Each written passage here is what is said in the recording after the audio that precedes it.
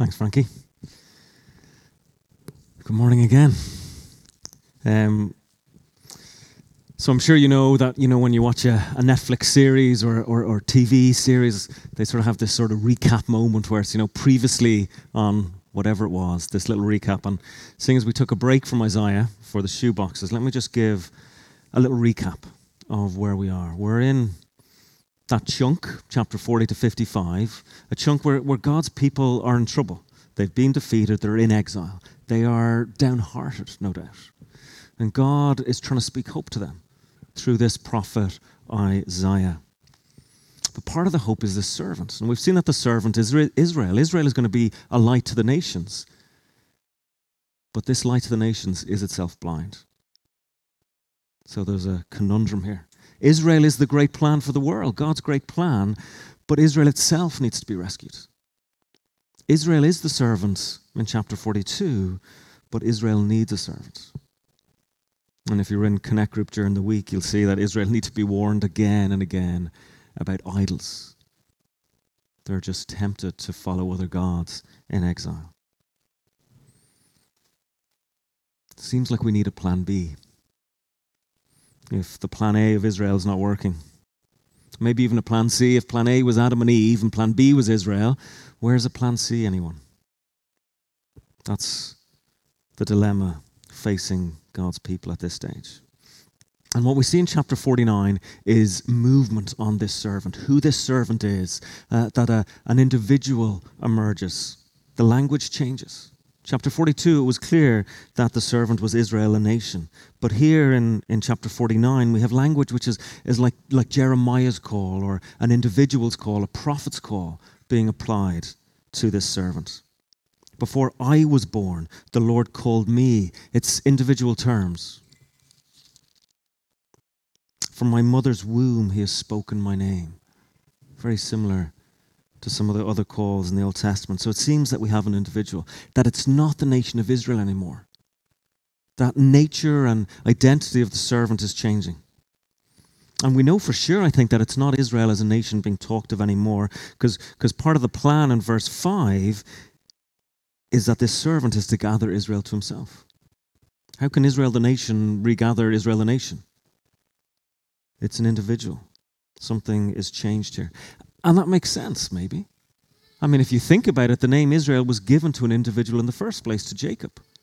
Way back in the book of Genesis, it was an individual. That's how it started off. And now an individual, again, is the source of hope.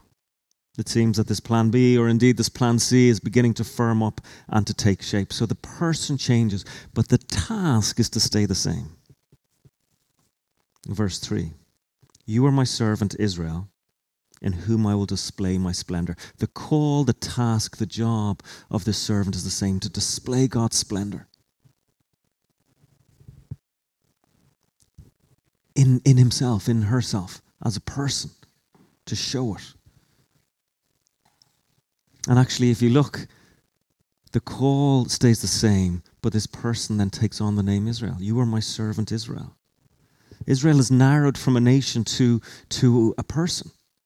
A true Israel is going to emerge, who can actually live up to the requirements, the demands placed upon Israel, and be a light to the nations. And actually in this passage, that task grows. It is too small a thing. I love that phrase. It is too small a thing just to gather back Israel, to bring back Jacob, to restore God's people, that in fact this servant is going to bring in others. It's too small a thing, verse 6, for you to be my servant, to restore the tribes of Jacob, to bring back Israel. I will make you a light for the Gentiles, that my salvation may reach the ends of the earth. A new servant to do the same task and actually expand that task to the whole world. That's how it develops in 49, that second servant song. So now you think the scene is set. Israel itself, a whole nation, couldn't fulfill the task down to one person. How is it going to become easier for one person to do what a nation couldn't do? All the numbers are gone down to just one. Maybe some sort of superhero will come and enter the scene. That's where Hollywood will take this, surely. Pick your favorite superhero, your Marvel character. Or maybe not someone with superpowers, but someone like one of those movies, you know, those Hollywood movies where it's like Jason Bourne or something, where it's a normal person, but actually not really. They do things that you couldn't really quite believe, no matter how good the movie is. Surely some character like this is going to emerge on the scene. Now it's going to be plain sailing. Now it'll be straightforward for God's people because of this servant. One person taking on a greater task than the nation couldn't do. But then we read verse 4. Verse 4 puzzles me when I read it initially. It makes me stop and pause and think, what's going on here? This superhero says, I have labored in vain. I've spent my strength for nothing at all. It is no superhero. This individual is a human being and faces those struggles. They feel like they have labored in vain. They feel like they're working away, putting all their energy into this, laboring. All their energy, all their effort, all their emotions into this one task to do for God that God has called them to, but yet it's in vain. Why am I doing this? What's it all about? Where's the fruit? Where's the growth? Where's the salvation for my people? It seems like he's failed, this servant. I imagine the task that's being referred to is this restoration of Israel. It's referred to again just straight after in verse 5. But we have this sense of failure. Why does the servant not give up? I don't know if you've felt that sense of despondency of having labored in vain, a sort of pointlessness. I put all my energy in, but it seems to go nowhere. I wonder, as Christians in Ireland today, we've talked about being on the margins, on the fringe. Used to be at the centre, we got to tell people what to do. It wasn't necessarily a good thing, but now we're on the margins. Do you ever feel a little bit hopeless? Hopeless for the country?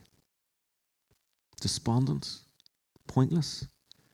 Why does the servant not give up? How do you keep going? Well, I want to tell a story about a man called Raphael Lemkin. I don't know if you know him. I love the story of this man. This should be a Hollywood story, but maybe it's not cool enough. Lemkin is, or was, a Polish Jewish lawyer, and he's famous for coining the term genocide and making it a crime. His story is documented in Samantha Power's book about America and the problem of genocide. He coined genocide from the Greek word genos, the Latin word side. Greek means race or tribe, and side, the Latin word means killing, to kill a race or kill a tribe. But it was a long, long journey for him to get there. I've already said he was a Polish Jew. In 1933, he was a prosecutor in Warsaw. He wrote a paper for an international conference that was going to be held in Madrid. This is 33, 6 years before war breaks out. His paper was on the ascent of Hitler, 6 years before war. And he linked it to this topic of genocide, even though it wasn't called that, but he had this interest in it since he was a law student, from the slaughter of the Armenians in 1915. And he linked the two together, that there was potential for something to happen here.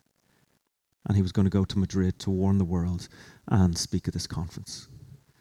Except he wasn't allowed to go. The Polish Foreign Ministry said no. They were trying to keep good relations with Germany. In 1941, after war had broken out, he escaped eventually to America.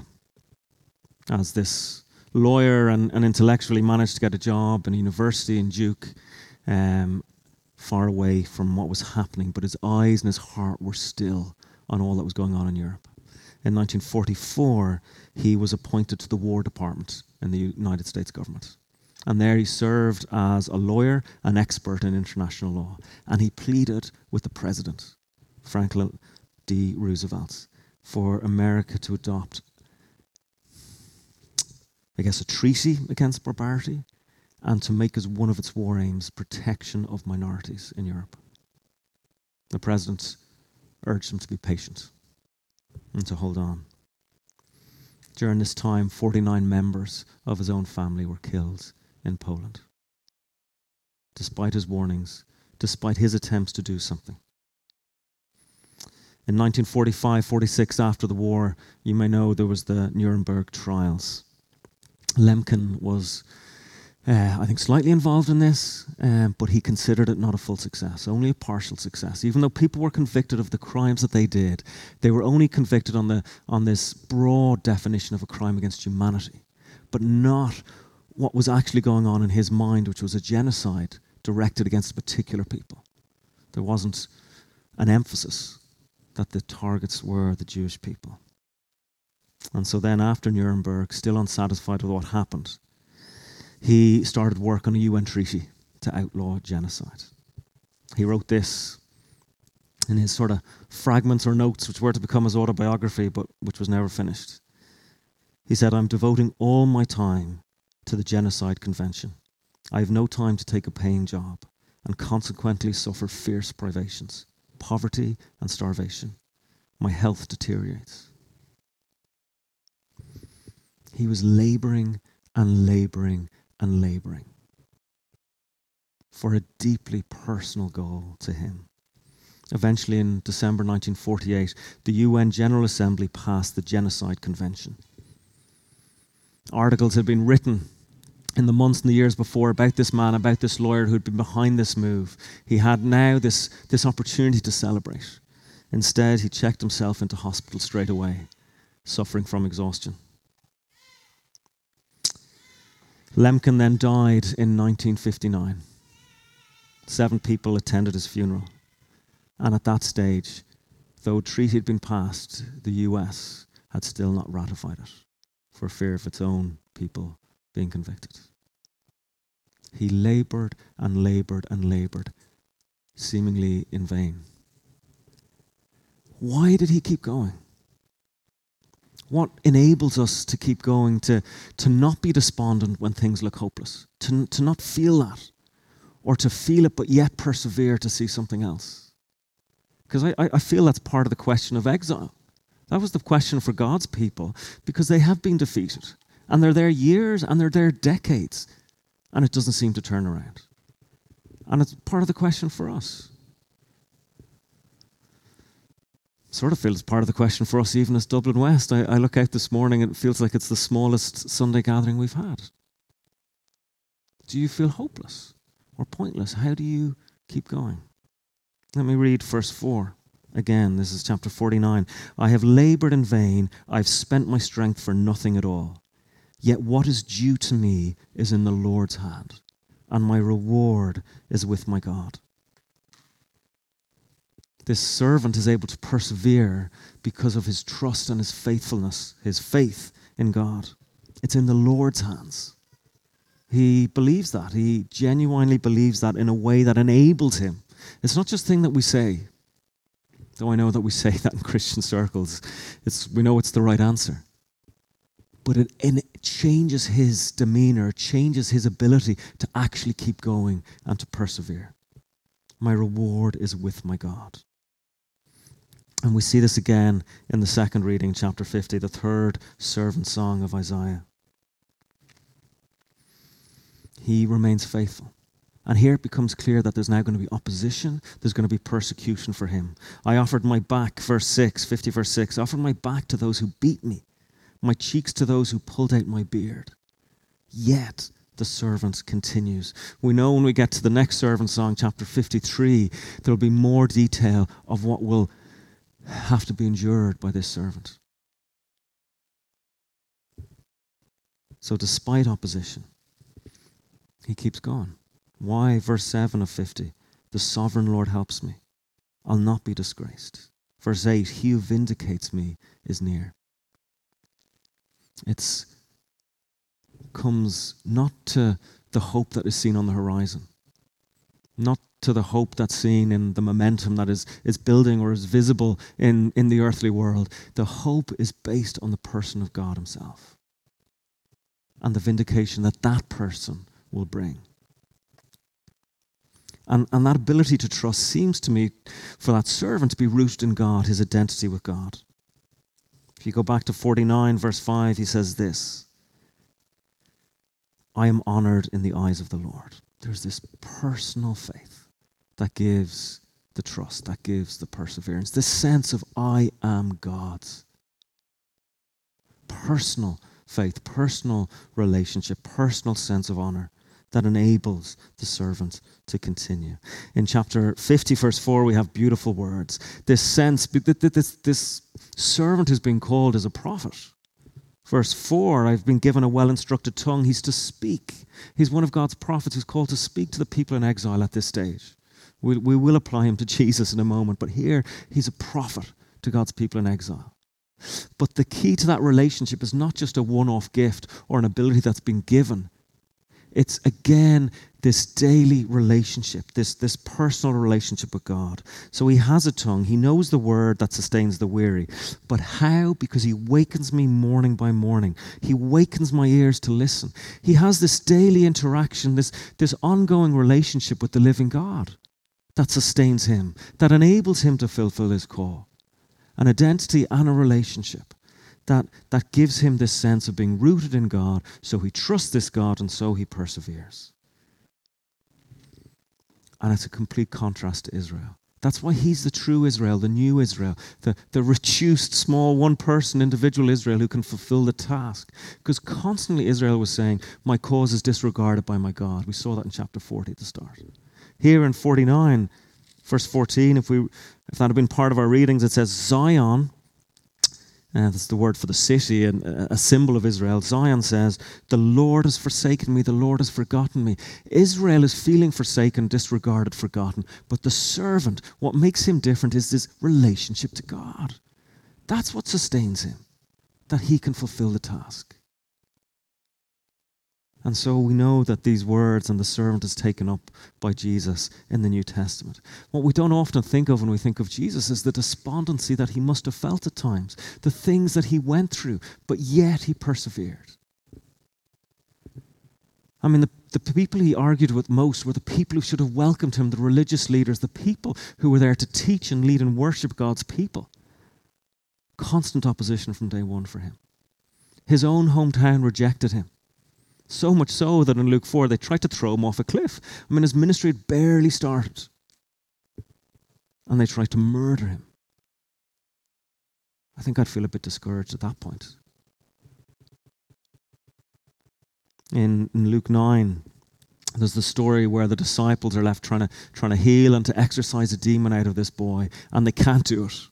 They've maybe taken too much on. The crowd are going after them. Jesus comes down and does it. And he says this to them, how long shall I stay with you and put up with you? You can feel it in Jesus' words. Like, why me? Why do I have them? Why do I have to keep working with them? How long, Lord? This is the human Jesus. This is what he felt, that sense of pointlessness, that sense of hopelessness. I'm putting 3 years into this. And where's it all going? How long? Surely, Lord, at some stage we can just click our fingers and get on with the job here. Or John chapter 6, the sadness that he felt when he said some of those who were following him turned back. 2 words, they turned back. He'd got a little bit of momentum. He'd got a little bit of a crowd together. And then they turned back. He's left again with the 12 amigos. And he turns and he says to them, do you not want to leave me too? Do you sense the sadness in that Jesus felt? However many it was that turned away, I'm guessing over half his crowd, down to the bare bones again. And even he's not sure if they're going to stay. This sadness that he feels, this despondency, this hopelessness, this pointlessness. But we know that Jesus was faithful. We know that he was faithful. Part of how we know it's talking about him here is in chapter 50, verse 7. It says, the servant in Isaiah says, I have set my face like flint. And that is taken up by Jesus in Luke 9. He set his face to go to Jerusalem. Despite the disappointment, despite all that's gone, he's going to persevere and go on, even though he knows what awaits him.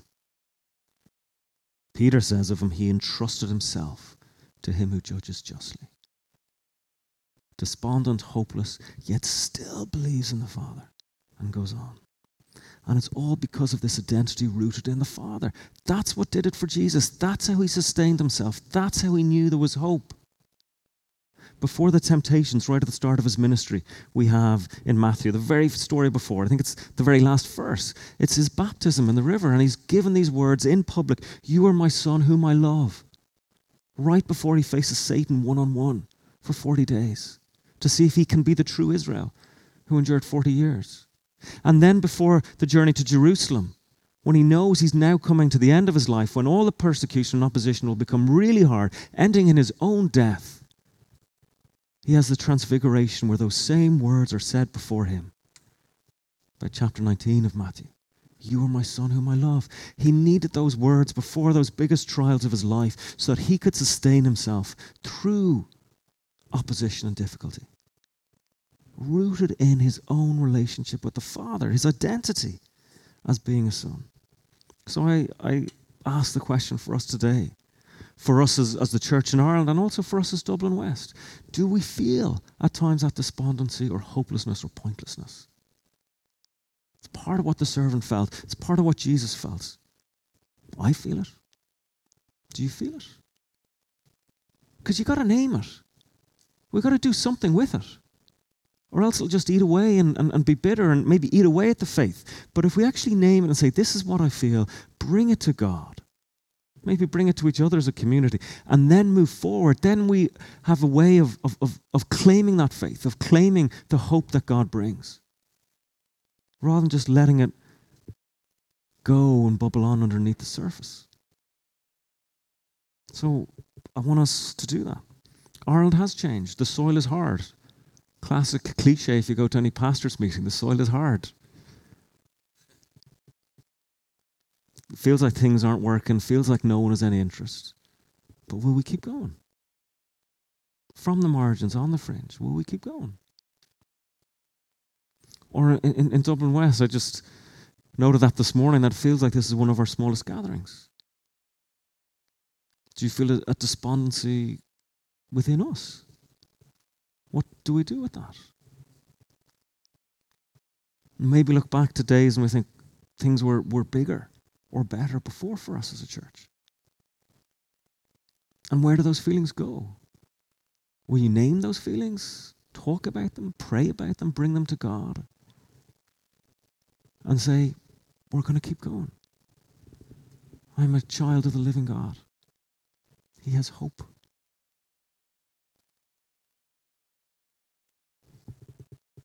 I feel that's how we apply it today.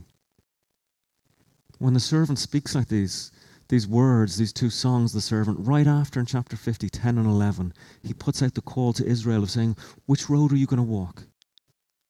Which road are you going to walk? Are you going to follow my path and be the servant who, because he's rooted in the Father, has trust in the Father, perseveres and keeps on going? Chapter 10, who among you, I think this is where the word goes from being the servant out to wider Israel. Who among you fears the Lord and who obeys the word of his servant? The one who walks in the dark, who has no light, where it feels hopeless. In the dark, no light. But he trusts in the name of the Lord and goes on. The alternative to walk the other path is to light your own fires. To provide yourselves with flaming torches. And walk your own path and your own sources of hope to get you through. So I feel we need to face this in some way. We need to pray on it, reflect. I don't want to do what we do at family service and give out a piece of paper. But maybe we'll take this into the week. Reflect on whatever feelings we have that in some way approach or mirror those of the servant, those of Jesus in Luke 4 or John 6, and bring them to God. So I'm going to let us all pray and reflect. And maybe next week or maybe in 2 weeks when we have communion, might be more appropriate. We'll bring them back And in some way, as a body, as a church together, we'll bring them to God around communion in 2 weeks' time. But let's name it. Name what we feel. And invite God to come in, speak to us, reaffirm our identity and our trust in Him.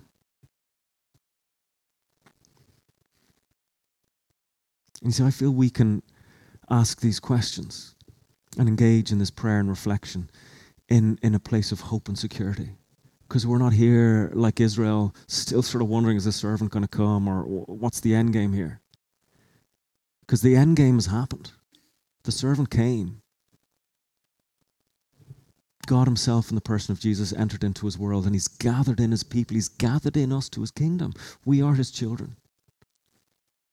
So that's happened. That's a done deal. And we know that this servant has promised that he will grow his kingdom, not us. That he will build his church, not us. So we can ask these questions without fear, but with hope. So let's just pause. I encourage you just to start that prayer in the silence for maybe 2 minutes. But let's take it in then to the weeks to come. Amen.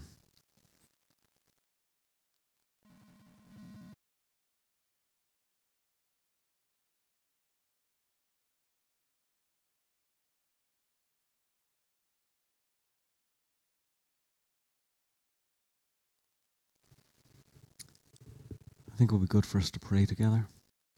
I'm encouraging us to reflect and pray individually for the next 2 weeks before we come to communion together. But even now, as we start this, it would be nice to pray. So I'm going to open it up that we pray as a body. If you want to pray where you're sitting, just maybe stand up and try and project your voice. The 2 mics are here if you're comfortable to come and pray for the front. But let's just pray. Pray in response to what the servant, what Jesus, and maybe what the Irish Church and indeed Dublin West may be feeling.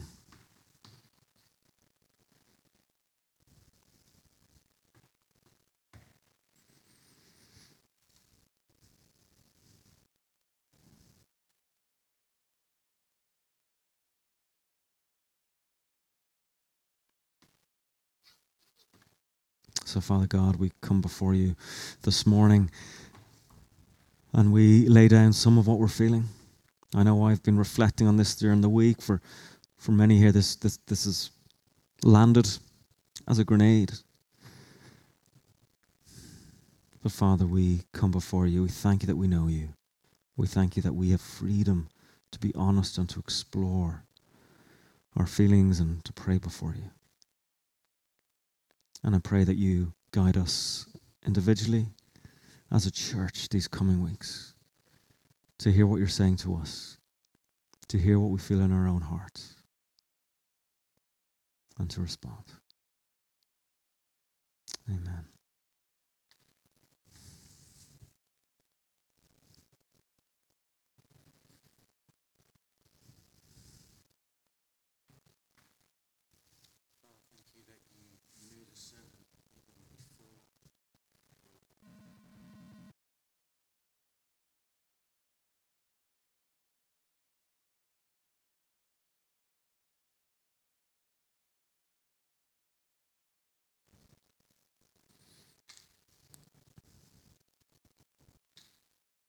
So, Father, we thank you that you're with us. And we say to you this morning that this is us. This is where we're at. Father, as we think of the church in Ireland today and as we think of ourselves in Dublin West, Father, we ask that you lead and guide our reflections over these next 2 weeks till we come back.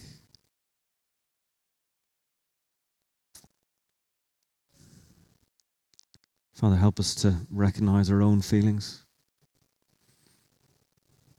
Help us to be aware of how rooted or not we are in you, how much we feel or sense your hope. and speak to us. Guide us as to how we respond when we come back. And Father, I pray that we do this. We do this as a group, as a body, in the knowledge that the servant has come, that he's gathered us in, and that he builds his kingdom. Thank you for Jesus. Thank you that he walked this path of hopelessness, persevered unto death, utter hopelessness and darkness. But then you rose him to life again.